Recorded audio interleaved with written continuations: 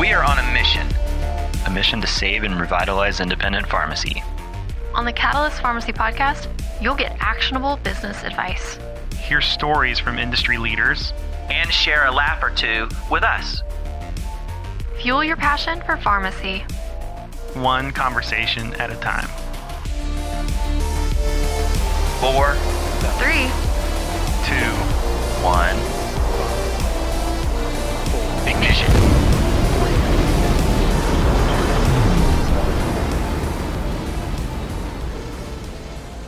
Welcome to the Catalyst Pharmacy Podcast. I am your host, Mark Bivens, Vice President of Sales for Pioneer X. Today, I am here with Josh. Hi, I'm Josh Allen, Senior Vice President of Clinical Strategy and Development.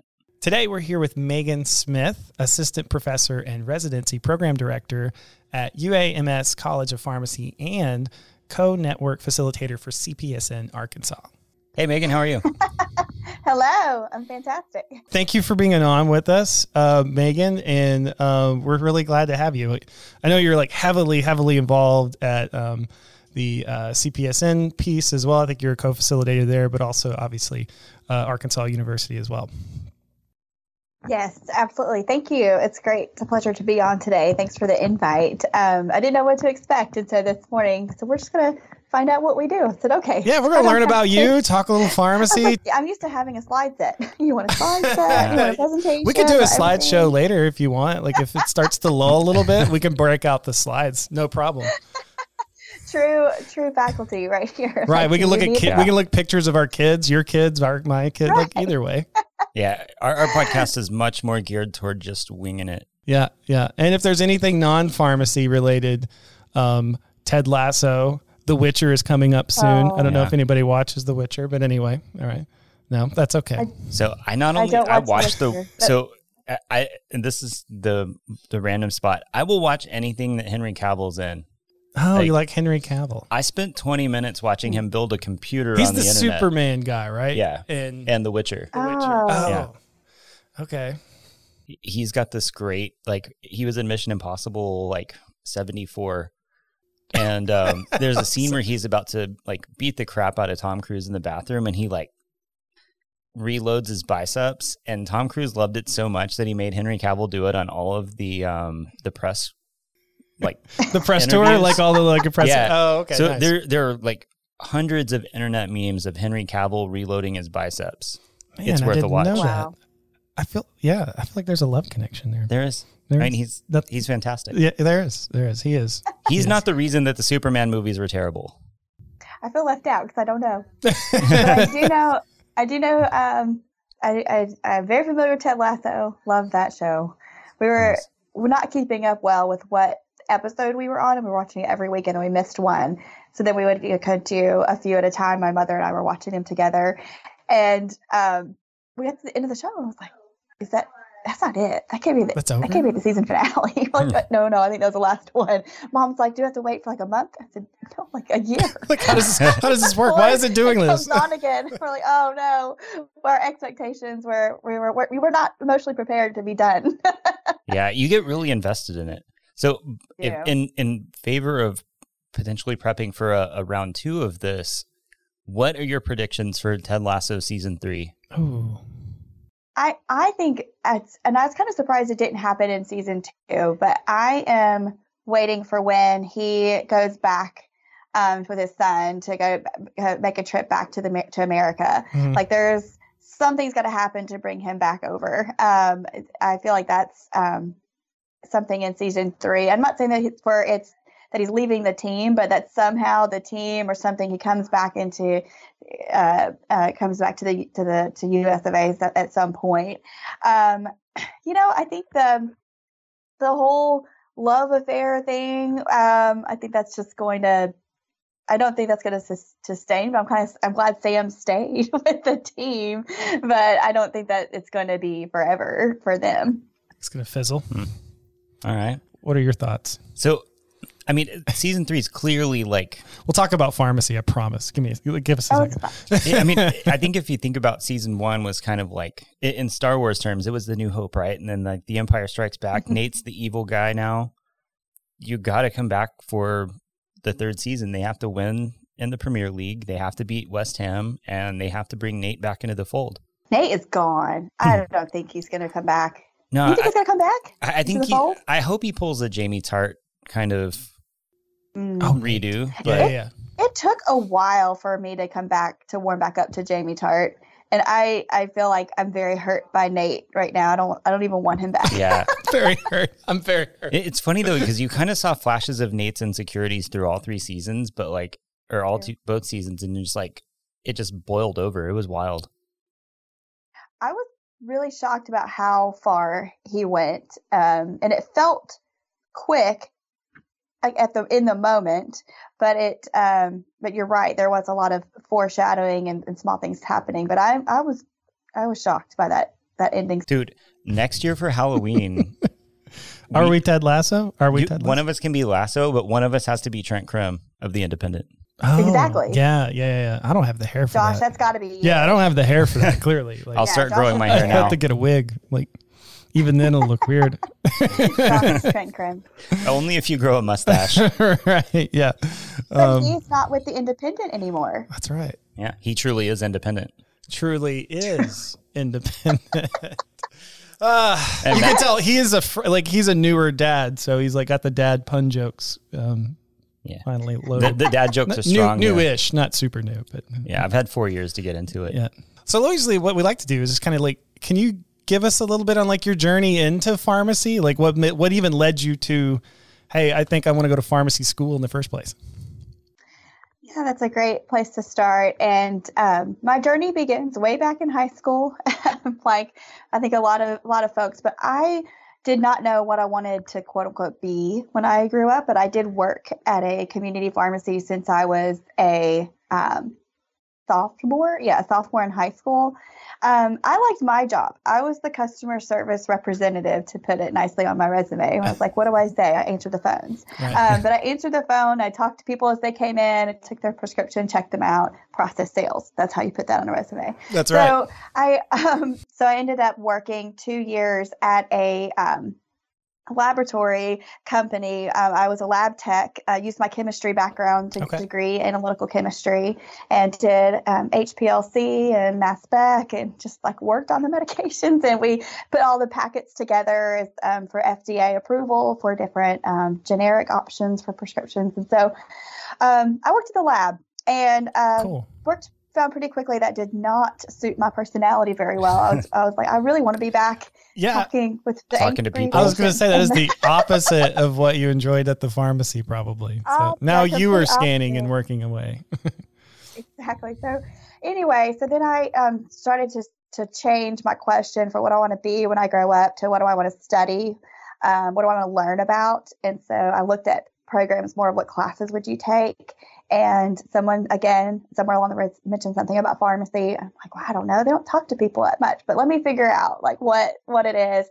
I looked at what they had to study. I loved all the classes. It was just enough of kind of I got to know a little bit about everything. It was very general. It felt like you could do a lot with that field. So I started to interview other people in hospital administration and just pharmacists that were around the city I was living in, and asked them about the future of the profession. What could you do with it? So really putting my due diligence into finding out more about the profession as a whole, and seeing the variety of that caught my eye. And I liked the fact that I learned a little bit of everything. I wasn't getting a PhD and how this one molecule worked. It was I see. So that was attractive to me. So that's what led me to pick pharmacy school. And throughout the pharmacy education, I was trying to figure out again, okay, which area then now is for me. And I kept coming back to community pharmacy because there was nothing. I didn't really feel like I fit in a box of a specific disease state to become a specialist. I always liked teaching, and I'd always led our study groups, but I thought that was something you did when you retire, like when you're old. I wasn't sure that was a career path you could do like right away. So I didn't learn about that until later into my residency. But the community pharmacy aspect, I loved the interaction with people, and that every day I could be interacting with new folks. And I just, I liked being able to usher them. Like my favorite activity was counseling on over-the-counter prescriptions. The amount of teaching that I got to do with that, because They Wow. are making decisions, and I can tell them something today that they're going to do next time they have a cold and the next time that something happens. And I love that interaction. So I decided to do a residency to help kind of start my career as a community pharmacy manager specialist. I wasn't really sure where it would end up. And during my residency year, I kept kind of that little light about teaching kind of in the back of my mind. And one thing that residency opened my mind to was scholarship and research. And I came from that laboratory background, and I was like, I don't want to be in the lab anymore. That didn't suit me. I want to be out with people talking and helping and facilitating. And so they, the community residency program showed me that research doesn't have to be in the lab research. Right. There's a whole lot of different kinds of research, and what's the type that we do with community pharmacies. So it lit a whole new fire in me, and kind of really is what turned my perspective. And can I do this now? Because I saw such a need between some of the scholarship and research that was happening in the pharmacy profession was happening in our health system setting. And when I was looking at the history of just how do we get out of the basements, essentially, how did we get out of the basement of hospital pharmacy and onto the floors?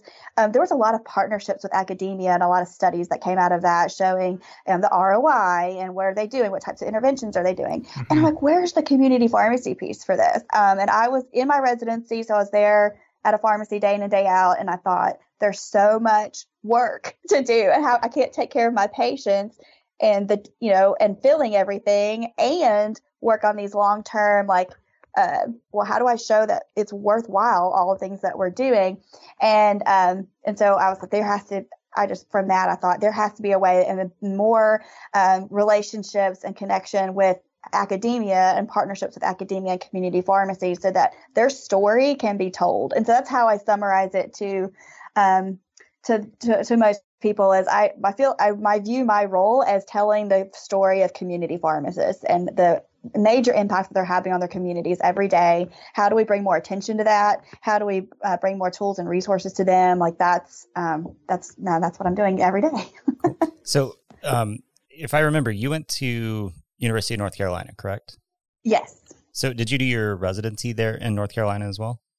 Yes, I did. My residency was at the UNC Eshelman School of Pharmacy. They have multiple site partners. My site partner was Car Drug in Asheville, North Carolina. And so I went to Asheville, and I got to work on the Asheville Project. So if you've... What is that? I'll bring that into students. I don't know that. I don't know what it is. It's big. Yeah. It's cited a lot of saying that pharmacists have an impact on chronic disease management, and we can save money. So it's the city of Asheville put their city employees on this program where they have to meet with the pharmacist once a month, and they get benefits of reduced copays or free supplies. And then it's showing that if those folks who saw the pharmacist once a month, that they actually lower total cost of care for their diabetes and hypertension services. I see. So it gets cited quite a bit, and so it's really neat that in one sliver of my experience, I was like, I could be a part of that. And I was one of those providers at the Asheville Project. And so, yes, all of that happened in North Carolina. My residency was in Asheville. Then directly after my residency, I started a community pharmacy fellowship. Again, that fire of what is research? How do we strengthen this relationship? What's the type of research and scholarship that we need to enhance community pharmacy practice and show people what's actually happening? They're not just counting pills. Right. So how do you do that? And I felt like, well, that's the area that I have the least amount of training in. Pharmacy school doesn't prepare you to be that type of faculty or researcher. And so I decided to it wasn't just me deciding, but I kind of pushed for it and said, look, I'm really interested in a career in academia. I feel like I needed more training on that. On that side, I felt like my residency really helped me improve my clinical skills. I felt like I was a legit clinician, that I could be a pharmacist. I felt like I had that part, but I didn't have the research part. So I completed a 2-year fellowship, a community pharmacy academia fellowship at UNC, Eshelman School of Pharmacy, so back with my alma mater. But what was really neat about that experience, what kind of funded the fellowship ended up funding most of the fellowship was the Centers for Medicare and Medicaid Innovations Grant to Community Care of North Carolina. Oh, okay. That was awarded in 2014, and that's when I started my fellowship. And so my fellowship was 70% of my fellowship was paid through that grant. In that I had to work, of course, on that as a sub grant research assistant in there. So I helped with field testing and assessment, quality improvement, just really field site training and assessment. Sure. So working with those that were dubbed the first CPESN, and what does that look like? How did all that bring together? Who are they? What are we all doing? And so I was on the kind of the ground, calling and talking to all of them of how are they doing care planning? What are they doing? How are we documenting it? And then creating some ways for us to measure their impact. So that was my fellowship, which has just catapulted or just kind of made my entire career path. And I'm still now working with a great group here in Arkansas, and that CPESN has maintained and has grown to be what it is today. So it's really neat to be a part of that first kind of, what is this group, and see it blossom from the very beginning roots to now. For sure. What was it like? I just had a question about, like, you were there at the kind of the beginning of introducing care planning and things like that to pharmacies. What was that like, and what tools were you using to help pharmacies capture the data you guys needed to capture for the purposes of the grant, or to show whatever outcome you guys were looking to show? One of the things that I spent a lot of time coaching about was just the reason why. Why do we need to even write this down? What does it matter? Why am I doing this? Right. Yeah. And to be fair, that's still a question we're answering all the time. Right? Yeah, we're still answering that. It's like, why do you want to do that? So that's something even from 2014 to now. And I think it's just a growth. I think it's a natural growth of when you start doing, changing, transforming this in your mind. It's a very much a perspective change. This is not a technology change. It's not, it's not a technology change. It's a big thing. People think, it's just a light switch. I flip it on and I'm just going to click these two new things and I'm done. It's like, no, the entire thing is a perspective change on what services are you doing and what are you providing, and getting credit for that is kind of the way I put it. It's like, how are you getting credit for all the things that you're doing besides putting the pill in the bottle? And then what do you want to do, and what do you want your business to be about? And community pharmacies are so, and the pharmacy out there are so well primed with data that you see through your prescriptions dispensing software, or through Pioneer, whichever you're using, that you can see your patients, what they're getting, when they're getting it. Like, you have so much insight into how they are using those medications, and that's what brings you, makes them special, makes you special, makes the community pharmacist special, and makes them information that they can take and use and transform a direct patient care, and saying, hey, this seems odd for you, or this one's up for you. And you can use and mine that data rather than being it just kind of there. There's just a unique perspective with that community pharmacist, I think, can provide, with the amount of information we know about patients, and then of course the amount of times that we see patients.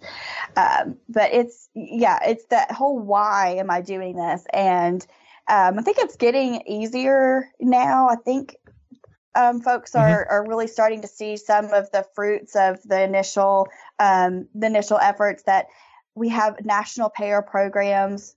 Yes, they're low-hanging fruits, but we have some national payer programs, like taking note and saying, you got to start with the low-hanging fruit, right? You can't go after the really hard stuff first. And to use your own words, it's helping, that care planning they're doing.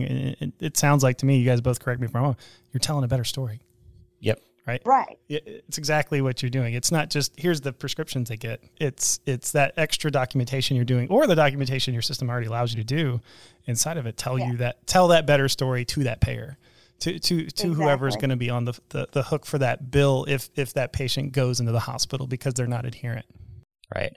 And so one thing I kind of want to pop back a little bit on is, like, when I was in pharmacy school, I had a professor who was like 85, super, super nice guy. He'd been around and been everywhere, right?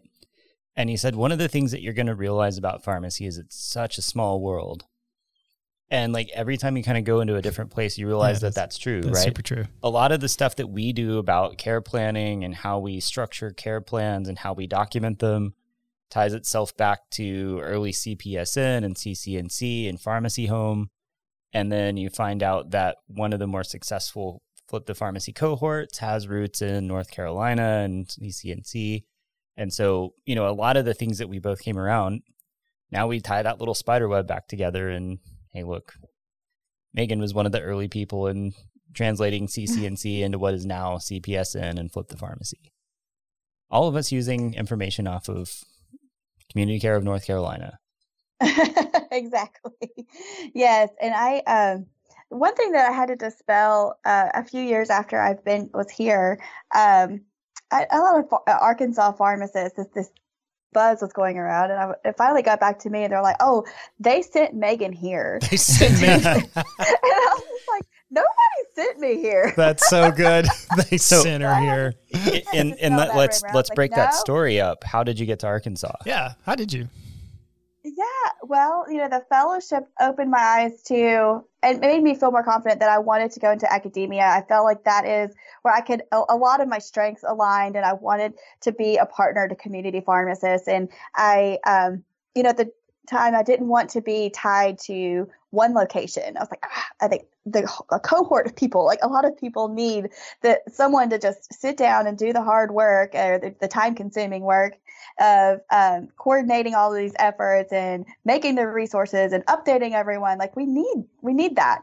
And so I didn't want to have a position that was like, you have to work 20 hours at this one place and you're the pharmacist responsible for these things. I'm like, that's great. That's going to help that store. But I really want to do something that would help more stores. So at the end of my fellowship, I felt like I had a very specific dream job Yeah. I wanted. Like, I want something that's full-time in academia, that's not tied to a pharmacy, but I can spend all my time in the pharmacies. Right. And community pharmacy focused. Right. Yes. I was like, it's so specific. But I was just like, I don't know where I'm going to find this job. And so I was just doing, looking on listservs, seeing what jobs are being posted, trying to use my network as much as possible. But it was February and I graduated in June. And so, and I hadn't had anything lined up yet. And I was getting really nervous. The networking and people thought I was doing really interesting work, but they didn't have a spot open at their institution for those that I talked to at that point. Well, February was my last conference that I had on my schedule, and that was at the National Medicines Academy, like in it's like the OTC group within AACP for faculty who are teaching self-care. And the only reason I got to go was because my fellowship director was on that planning committee. It was about having that even exist. And she's like, here, you can take my spot because you normally have to like present something to go. Like everybody, that was a requirement of the conference. Everybody had to present either a poster or a podium. And so I took one of her podium spots. And so I was the only trainee there. Everybody else was a faculty member at a College of Pharmacy. And so I happened to be in this like little fish and all. They're like, I want to be you. Like, what are you doing? Where are you going? So it was a great opportunity to tell people what I wanted to do. And I happened to sit next to Rachel Stafford, who is on staff here at UAMS. And she and I just got to talk about things we were passionate about with community pharmacy. We were on the same wavelength, and we were like starting to already become best buddies. And she goes like, so where are you at? What are you doing? And I'm like, no, I'm looking for a job. I'm looking for my next place. Right. She's like, we have a job like that.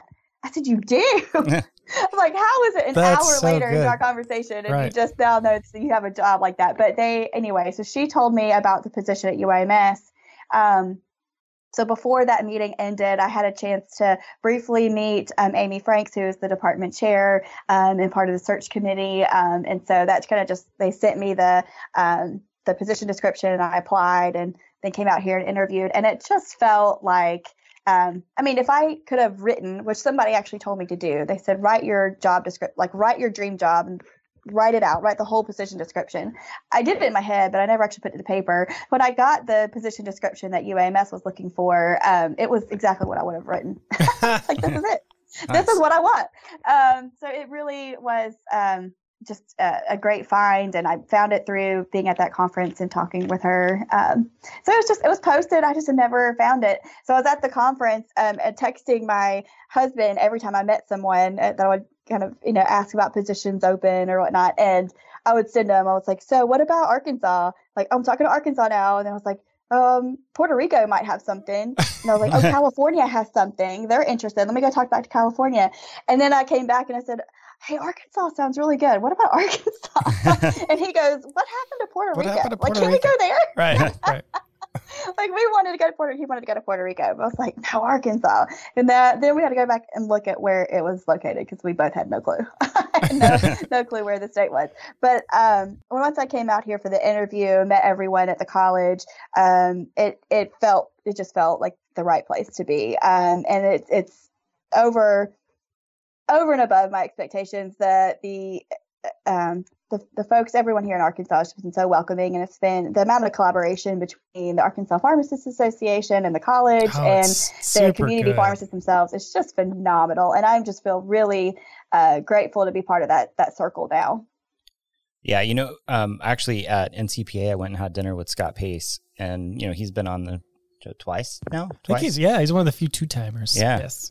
And, one of the things that he's really proud of, and obviously he's been part of a lot of it, is, like the legislative action that Arkansas has taken, the way that the State Pharmacy Association really advocates for independent community pharmacies, and then really how they responded to COVID was kind of the perfect model of what you want a community pharmacy to be able to do in a public health situation, right? And it's just like, there are very few, if any, states that are like Arkansas, and many more states should want to be like Arkansas, which is not a phrase I thought I would have uttered a year ago.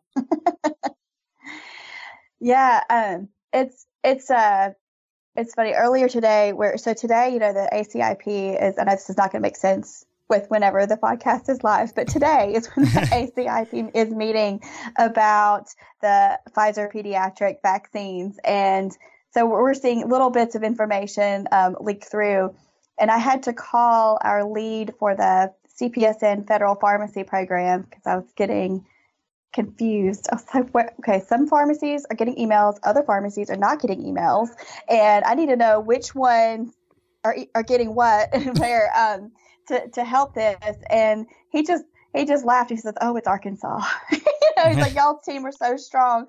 I'm like, I know, you send out one thing and we are group texting about everybody it. Everybody already knows. 5 minutes. Right. Yeah.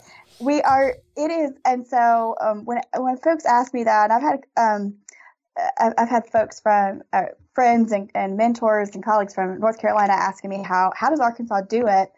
And there is no, in most things, public health and how we're responding to the pandemic and all of that, there is no competition.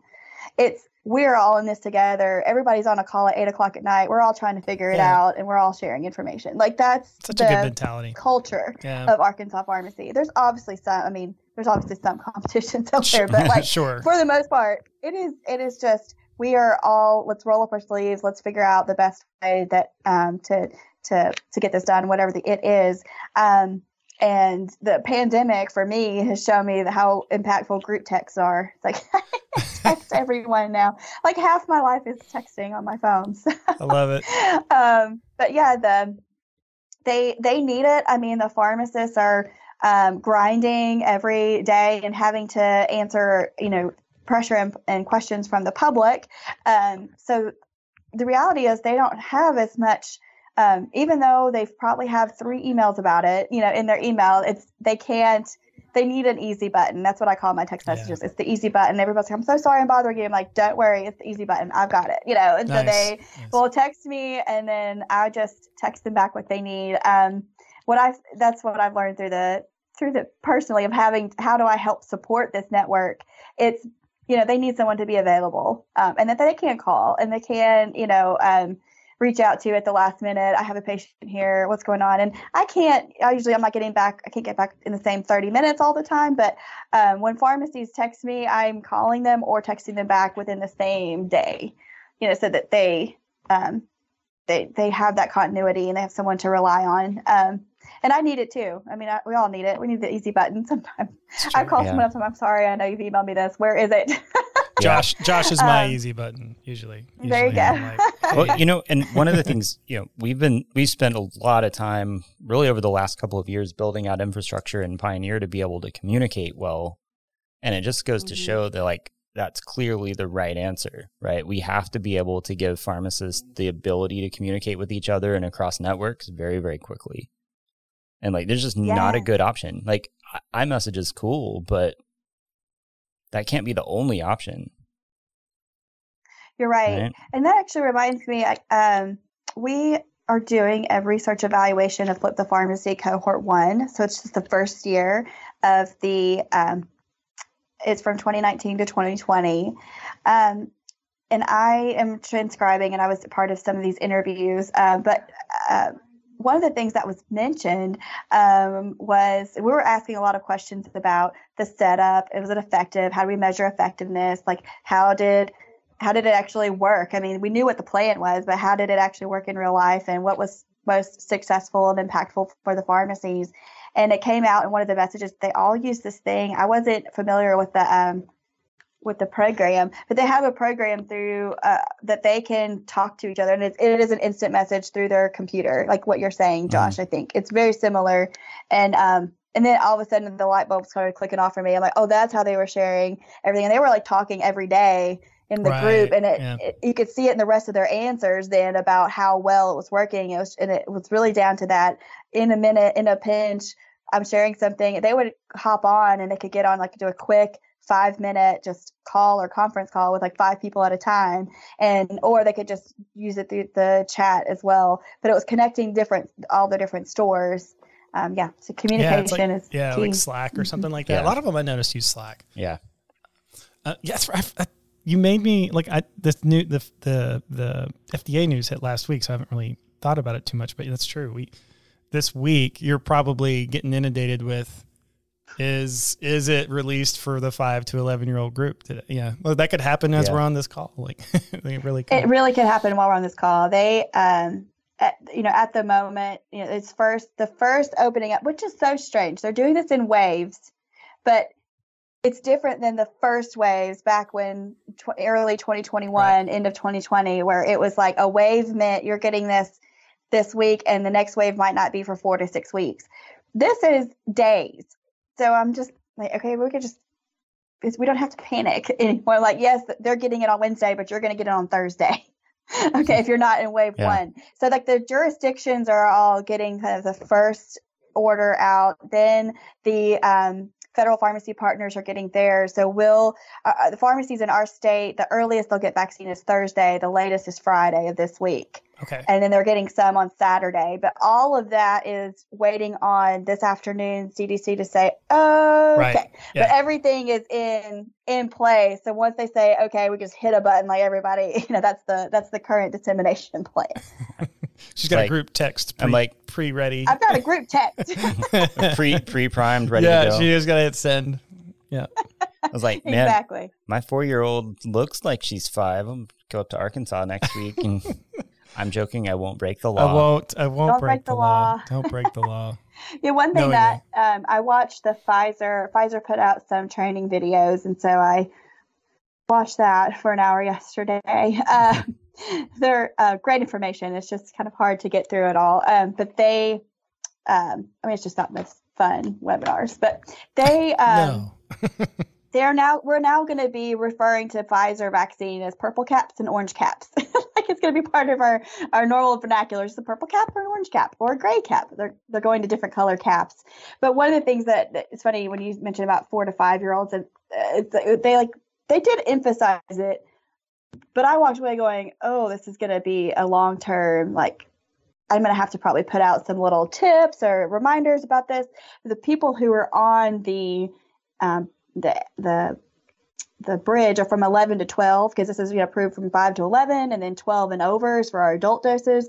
Folks who are turning 11 right around that or in between their doses. I mean, that I feel like there's going to be a lot of re-education Do you step around up that. to the next dose? They could actually do either dose, is what they said on the webinar. Now, of course, this making sure this is what is today? November 2nd. As of today, you're right. Not when this is released. Right. Yeah, there hasn't been approved EUA yet at this point, but as of, what they had submitted, it was you could do either the adult dosing or the pediatric dosing, or you could do any combination, it almost felt like. So that'll be fun for those folks who are right on the bench. Right. I'm still, like I said, I have a 4-year-old, so I'm anxiously awaiting the 6-month to 5-year EUA. How much longer do you think on that? It's funny, when I was reading, the best answers I've been able to get are from stock analyst reviews, because they're obviously paying close attention to what's going on at Pfizer. So they were estimating that they were probably 2 to 3 weeks behind the 5 to 11 year, but we've who knows? That's stock analyst. They were doing the studies at the same time. Yeah, that quick. Huh. All you really have to do at this point, after showing that hundreds of millions of people have been vaccinated successfully, is that it doesn't specifically do anything weird to kids. So who knows? It might be 2 to 3 weeks. I hope it is, because I'll feel a lot more cavalier about going out into the world. Yeah, same for me. I heard this. That's a much better reference. This was just from someone else who told me that they had heard it was by the end of this year we could expect to have it. So, we're waiting. We just run around and start jabbing.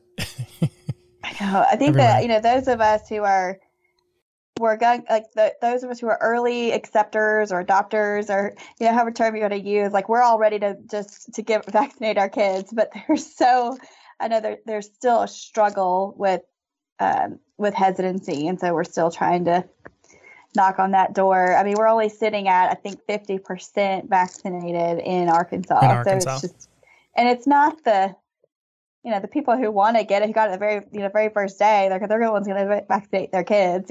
Yeah. It's everyone else. Of just. I'm just going to say, how many kids do you know that have died of polio? None. Yes, none. It's a no-brainer. I'm like, come on.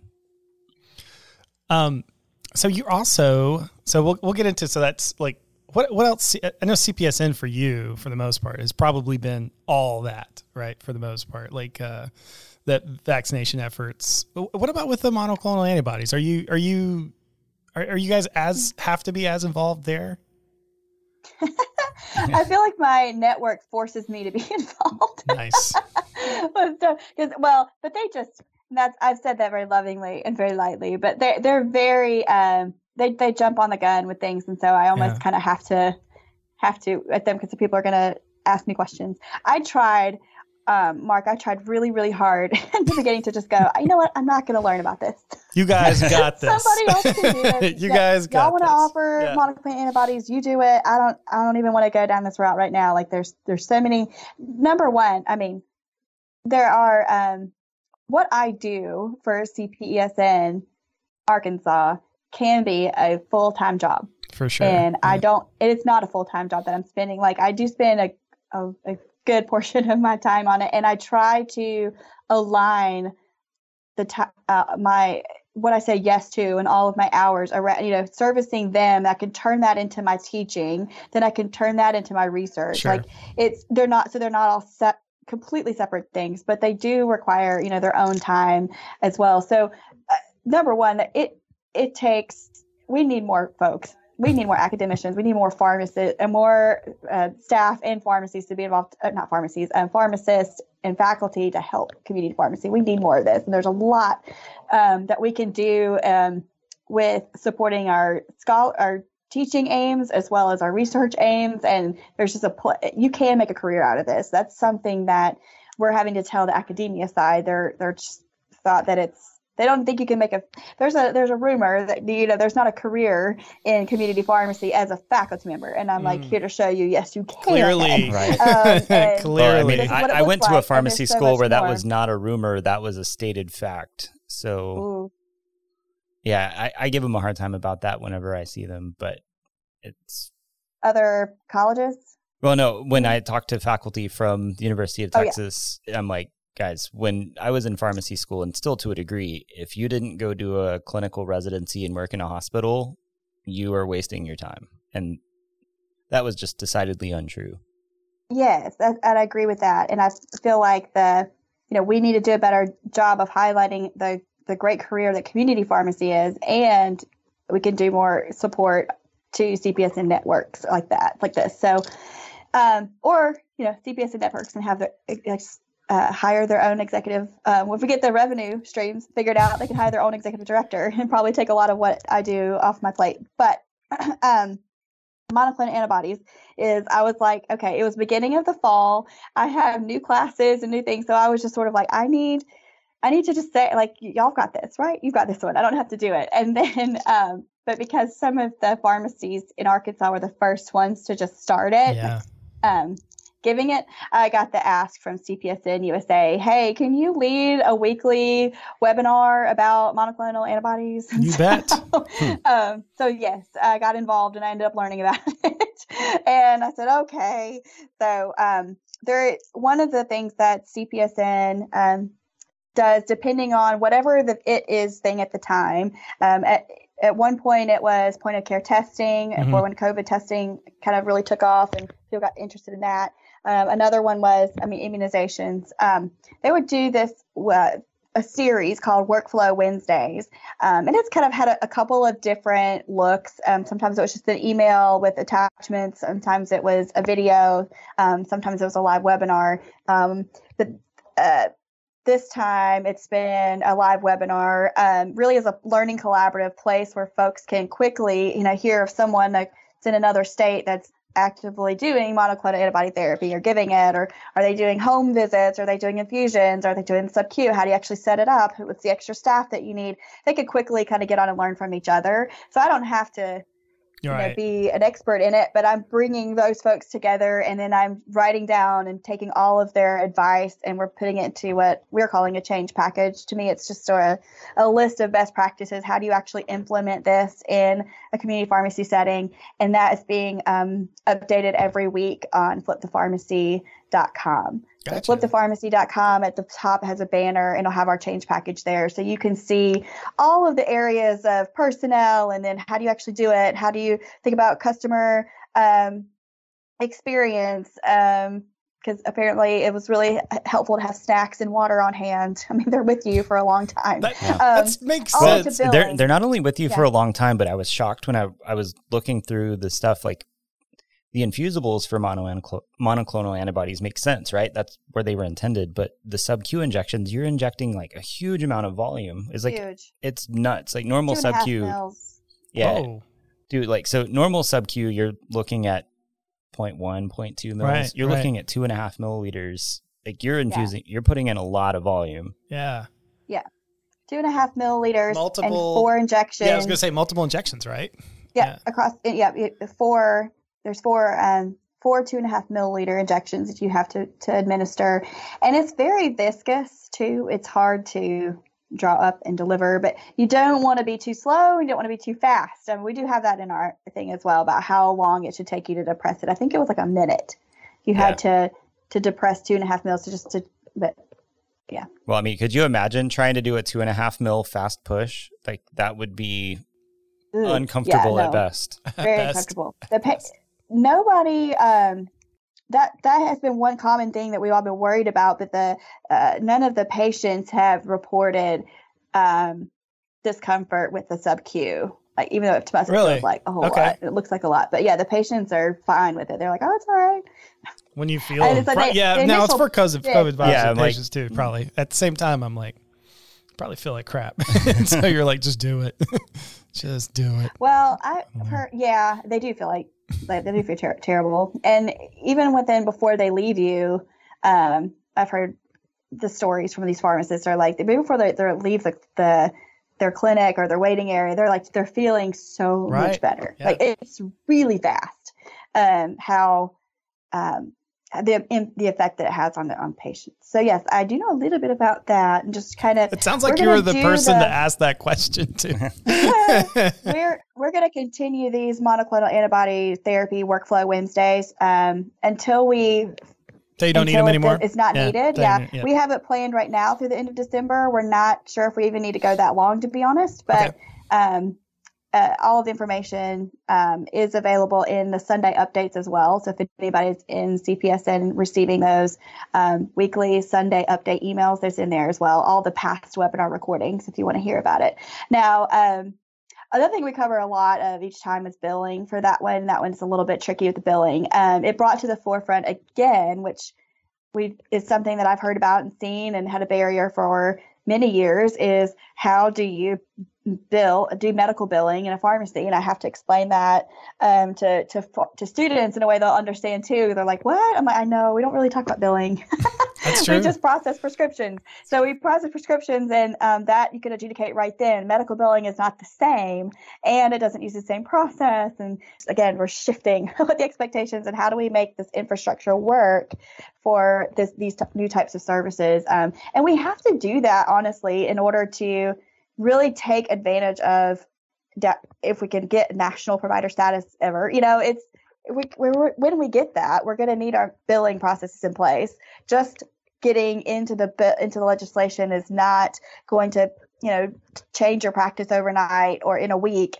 We'd still need to work through how to perform medical billing, and whether that's your subbing it out and they're contracting it out, and that's what several of the pharmacies are doing with monoclonal antibodies, is they're just contracting out for another medical billing company to submit that on their behalf. Right. Well, and just as important for that though, like you have to be able to figure out how to do medical billing for pharmacies, but you're going to have to make it easy for the insurances to be able to work with pharmacies. Because no matter how much you change the law, if it's hard for insurance companies to work with you, they're just not going to do it. True. Absolutely. That same sentiment is the same with credentialing. And I had to learn a lot more about that with, insurance credentialing of like, well, we're allowed to bill for this. Like, well, you're not credentialed with us, and this is what it looks like. Right. And even that process, I was surprised how long that could take. So anyone else listening, we need to start that process. For you on the pharmacy side, could take you just as an applicant, you need to set aside a few weeks to figure that out to even apply. But then into the insurance companies, it could take them a year to actually get it all through. I thought that was really surprising to me. It takes a year to process the application in some cases. That's not all cases, but in some cases. But that's just another hurdle of how are all these pieces connecting, and how are you communicating across these different systems? And our entire setup what we've been doing as a pharmacy business just hasn't been made for this. So it makes sense to me of why we're kind of coming up on some roadblocks, and we're having to figure out, build our bridges and all that. I mean, I was like, we're never set up that way. We need to now because we want to. Yeah, there's need for that. But yeah, there's we're same for workflow, and I think that Pioneer has done, and I know is actively working on a lot of ways to continue to enhance workflow. This is something how I share with my students, that workflow at a community pharmacy is built around the efficiency to get the prescription filled. That's what it was. Now we have to, what is the workflow for all these other patient care activities you want to do? So it's a whole different, it's a different task. It's a different end goal. It's different. And we've talked a long time about, we meaning, as a very general, but just kind of in my circles and what I've been seeing in conversations at conferences is how do we integrate patient care, that whole integrating to workflow. How do we integrate into workflow? And the other day I just had this thought of maybe we just don't. It's just so hard to integrate. I was like, we're taking this really hard, thing that's been very efficient, and now we're trying to add in all these other pieces. Maybe the adding in and tweaking and pushing, like, I don't know, maybe that whole idea of integrating is not, maybe something's missing there. I feel like we would maybe have solved it by now. I don't mean to be cynical about any of our technology for folks about that. What I'm thinking more of that the workflows require a different workflow. Like, Right. and I'm not saying that you would have to have a different system or you can't, a Pioneer can't do it. Right. I know what you mean. I don't mean that at all. But what I mean is the process of what does it look like for a prescription to be entered going from A to Z? Instead of inserting our clinical into there, it's like we have to have a clinical workflow track on top of this. It's probably just different. We're going to use both, but it's going to be a separate roles or responsibilities, what's happening, who goes where. I mean, the documentation might be different. Right. We could use the same system, but trying to figure out, okay, well, when a prescription comes in and then I'm filling it and validating it, then I'm going to do this part of my clinical part, and then I'm going to call the patient, then I'm going to stop here and do this. We've patched it together. I think we have some things that work really well, but chronic care management, it's just not working very well right now. What Right. I'm seeing, I'm like, it's hard. Well, it's a lot like, we address workflow in that regard where you can do filling and clinical is either integrated or asynchronous. And I think the way I kind of look at that differentiator is if you've got one pharmacist and one technician, it has to be integrated. If you've got a certain number of volume or a bunch of different activities, just like MedSync, you can sync your patients and do refills with one person. But at a certain point, the volume becomes such that you have a regular waiter workflow, and then you have a MedSync workflow that's operated by a separate person. And I think in that boat, you have your clinical services people in an ideal world that exist outside of that workflow, but your workflow can trigger those things at certain points, right? Exactly. And that's the trick. Nobody's there yet, but I think you have to work to that point because you're right. I don't think you can do all of the things that you need to do all the time, right? It's just not possible. Right. Well, I mean, it's how many services are you doing, or what is the business model you've set up? And with that staffing, if you have the one pharmacist, one tech, like you're saying, yes, it has to be integrated. And then at the same time, yes, you're going to have to choose which things you're doing, right? You can't do monoclonal antibody therapy and point of care testing and genetic counseling, and you can't do that with those two people. I'll be a little snarky and say CVS thinks you can. Oh. Okay. They're wrong. She's like, I'm dodging this one. Yeah, she's like, No, you can't, as two people do there's going to be a max to that. So I love what you just said, Josh, and I think you're 100% right. And we, there are some things that I do feel work really, really well with workflow. It's just, I don't think it's working with all services. You can't just you just build upon that for anything and everything we want to do. I do feel like there's one of the pharmacies I've had the privilege of working with this last, 10 months that I've been with them. We started, they've been kind of a test pilot store for me since the beginning, but in the last 10 months, I've really helped them and became part of their team with providing vaccinations. And so, Josh, I invite you back to Arkansas. Come visit the store if you haven't visited them already, because they have a separate staff for each of their clinical workflows. And I think that is what's so cool. And I've been there every week. I do their 4 hours a week, and my role there is to give vaccines. So I do their vaccine clinic each Wednesday. That's me. And then they have they have more staff. They have I have like 4 or 5 pharmacists there on any given day, and they all have their own unique pockets. Like mine is vaccines, and then I also do point of care testing. But then when I'm not there, there's a designated person that they're responsible for the vaccines, or they're responsible for their bubble packing, and also their workflow is they have 80% of their chronic fills are on or synced. So they're very proactive, and it's changing that mindset of that workflow that's being very proactive. That's helped them a lot, they've said. And they like I was there on Wednesday, they were working on Sunday fills. So it just having that kind of change of everything's not a fire, like everything that's going on in the pharmacy, but they're not fires that have to be dealt with right then. It allows them that opportunity to go into monoclonal antibody therapy, or to think about something else and add that on. And that's one of the important things. And we tell almost every pharmacy that gets pioneered this, they're like, I'm ready to start care planning. Well, not until you've got most of your patients synced. right? Like that has to be the Just won't have the foundational room. part. Is that what you're saying? You won't have the you won't have the air. Yeah, you have to free up the time to be able to do other stuff, and you can't do that if all you do all day is firefight. Exactly.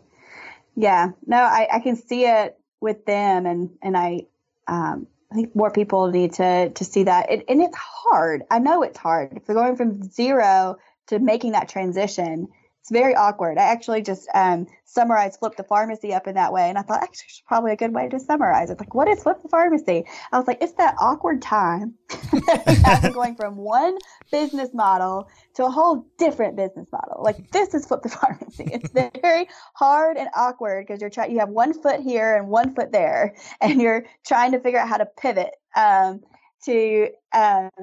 to some of those other goals that you have or services you want to provide, or, incorporating and now thinking proactively about your patient base rather than who all's there. One of the things that Troy Trigstad says at several talks or conferences that he's at, he says, it's not about the person who's standing right in front of you that day. You got to think about everybody that you're servicing, not the ones who are just in the pharmacy that day or just in the store. So it's that mindset changing, and how are you taking advantage of your opportunity with those patients and with that patient base that you're serving. So I agree 100%. You have to do this MedSync, and if you've never done it or set it up, or it's going to be hard in the beginning. Right. Just to get there is awkward. There's going to be awkward stages. Yeah, we talk to a lot of people, and like when you first start it, it's going to be worse until you get to about 25% of your chronic patients synced. It's going to hurt. Mm-hmm. Well, you had asked me about monoclonal antibodies. You're saying, I'm sure you're doing all that with vaccines. And yes, that kind of took over a lot of my time and attention when we needed to roll that out. And I do serve as our state lead for that. But I thought what you were going to ask was, is there anything else that you do? Well, I know you teach. I know you have all of this other stuff. Yeah, absolutely. There's some other stuff. And if I could just plug a little bit into if it hasn't come through strongly enough, I really want to encourage the relationship between community pharmacies and academia. And not all academia is there yet, and I'm fighting a good fight to get them there, to show them the value that community pharmacy is and the value of working together. If you've not made that connection, to call out, make a connection. If you need a starting place, the Act for Pharmacy, it's called actforpharmacy.com. It's the ACT Collaborative, the Academia and CPSN Transformation Collaborative. That one, the first kind of goal of that was just to connect people. So if you want to know who to reach out to at a local college or school of pharmacy, you can go to actforpharmacy.com, click on champions at the top, and it'll give you a point of reference, a point of contact. This is the person who is interested in community pharmacy. So if we haven't made that yet, there's a connection for you. I also run a residency program and facilitate that. And so I think that there is a big opportunity with enhancing community practice through residencies and postgraduate training. That can be a way that you can maybe take that next step, maybe without hiring a full on new staff, but that you can get a lot of benefit for using a trainee in these settings. I view residencies as a learning opportunity for the residents, but then they also are giving back, and every one of the businesses should be better by the time that resident leaves every year. So we always look for synergies of how that resident can help the business grow year to year. So that's just another opportunity that community pharmacists can, relationship opportunity that they can take to help grow what they're doing. I love community pharmacy. That's definitely going to end up as a snippet. You realize that, right? Yeah. Anecdotally, I think that tracks well with what we've seen at Pioneer. I work with several Flip the Pharmacy Stephanie, cohorts. Aaron, Jordan. Yeah, I mean, every single time you have an engaged, Megan. well-run Flip the Pharmacy cohort, it's because of a strong academic connection. That's Arkansas, that's Georgia, that's Mississippi, that's Pennsylvania. And that's the common thread, right? You have somebody who's there to help back them up, help facilitate, write down, make sure you're catching all those little things about how to do this, and really kind of coordinating those efforts. So I totally agree with you. Like getting the School of Pharmacy that's around to be more engaged in those communities is massive. And they're typically better at like writing, I would think. Yeah, like better at writing grants. Writing right? grants, right? Like writing the thing, to go get money to do a PMPM for XYZ or something like that, right? They're typically that's what they are better at. Yeah. Yeah. I try to take off what I do and get in as many places as I can to just share that story. But publications is one of those. And I did a Pharmacy Today article about how you can use your students on rotation. So if you already have, having students, that's another area that tends to get I wouldn't say it's ignored or anything. It's just, it hasn't been thought about in that way of, hey, you can use rotation students are coming to you. It doesn't have to be a one-way street. They can definitely help you as well. And so I've designed a few rotations where the students are part of Flip the Pharmacy and are giving back to Flip the Pharmacy. Josh, you're going to get another invite, probably tomorrow. Another student presentation. About our sponsor presentation. Yeah. So it's, but how we use the students to benefit and help advance practice too. And they get a lot out of that. So, they do still obviously need to make sure that they're going to, that their patient care skills are, they're getting practice in that, obviously, but you don't have to kind of pigeonhole them per se. I've had several conversations with some community pharmacies who are like, oh, I can have the student do that? I said, yes, your student can do that. So of just ways that they're like, I don't even know if point of care testing is for me. I said, well, give that as a project to your student. What questions what are your barriers? What are things that make you nervous? Have them find the answers. Or go to that conference or sign into that webinar that you don't have time to sign into. Have them do it and report back to you. Yeah. And they thought, this is amazing. So, they're another great, great resource too. Yeah, think about all the research you get to do when someone else gets to do it for you. Right. Yeah. Well, a lot of the times I'll use interns to do that. Yeah. There's another group I'm a part of called the Rural CP. It's a rural community pharmacy practice-based research network. It's in 5 states: North Carolina, South Carolina, Georgia, Arkansas, and Alabama. And then we're expanding to Tennessee and Georgia. Did I already say Georgia? Anyway, we're expanding to them, but it's for rural community pharmacists, and that is exactly what you were saying, Mark. Of the whole point of that is to write grants to get them money. So we can practice, show what's working in rural settings, and get them money for doing and helping us advance. How do we address right now? Kind of the things we have in the pipeline, or how do we address vaccine hesitancy in rural communities? And so we get the community pharmacies to partner with us to try the interventions and make that study. But then we also have to study. We're paying them for that too. So you don't have, it's a no cost, venture, but trying to set up more networks like that, I think that's kind of what, for me, CPSN is. To me, it's my laboratory per se, and that rural network is a laboratory that's actually has some really well experienced researchers that actually can get NIH grants. So we have a few of those in the line. Nice. But it's doing exactly what you're saying. Awesome. I'd love to challenge Scott Payson. I'd love to come back. Dude, we could do a duel. Yeah. Well, hopefully at some point, maybe we could do a remote podcast from Arkansas or something like that. Oh, that'd be cool. I'll go visit, and you guys can duke it out. All right. That'll be fun. Well, Megan, you're amazing. Oh, thank you. We all knew that, but now everyone else does. And thank you so much. And thank you so much for being on and everything you're doing community pharmacy wise. It's a community we serve and stand behind, just like you do as well. So thanks for spending time with us today, and we'll see you out there. All right. Thank you. Take care, everyone. All right. Bye, everybody. Thank you for watching the Catalyst Pharmacy Podcast. If you enjoyed today's episode, please like, subscribe, and follow us wherever you get your podcast. Give us a 5-star rating on Apple Podcasts to help us reach more pharmacy professionals like you.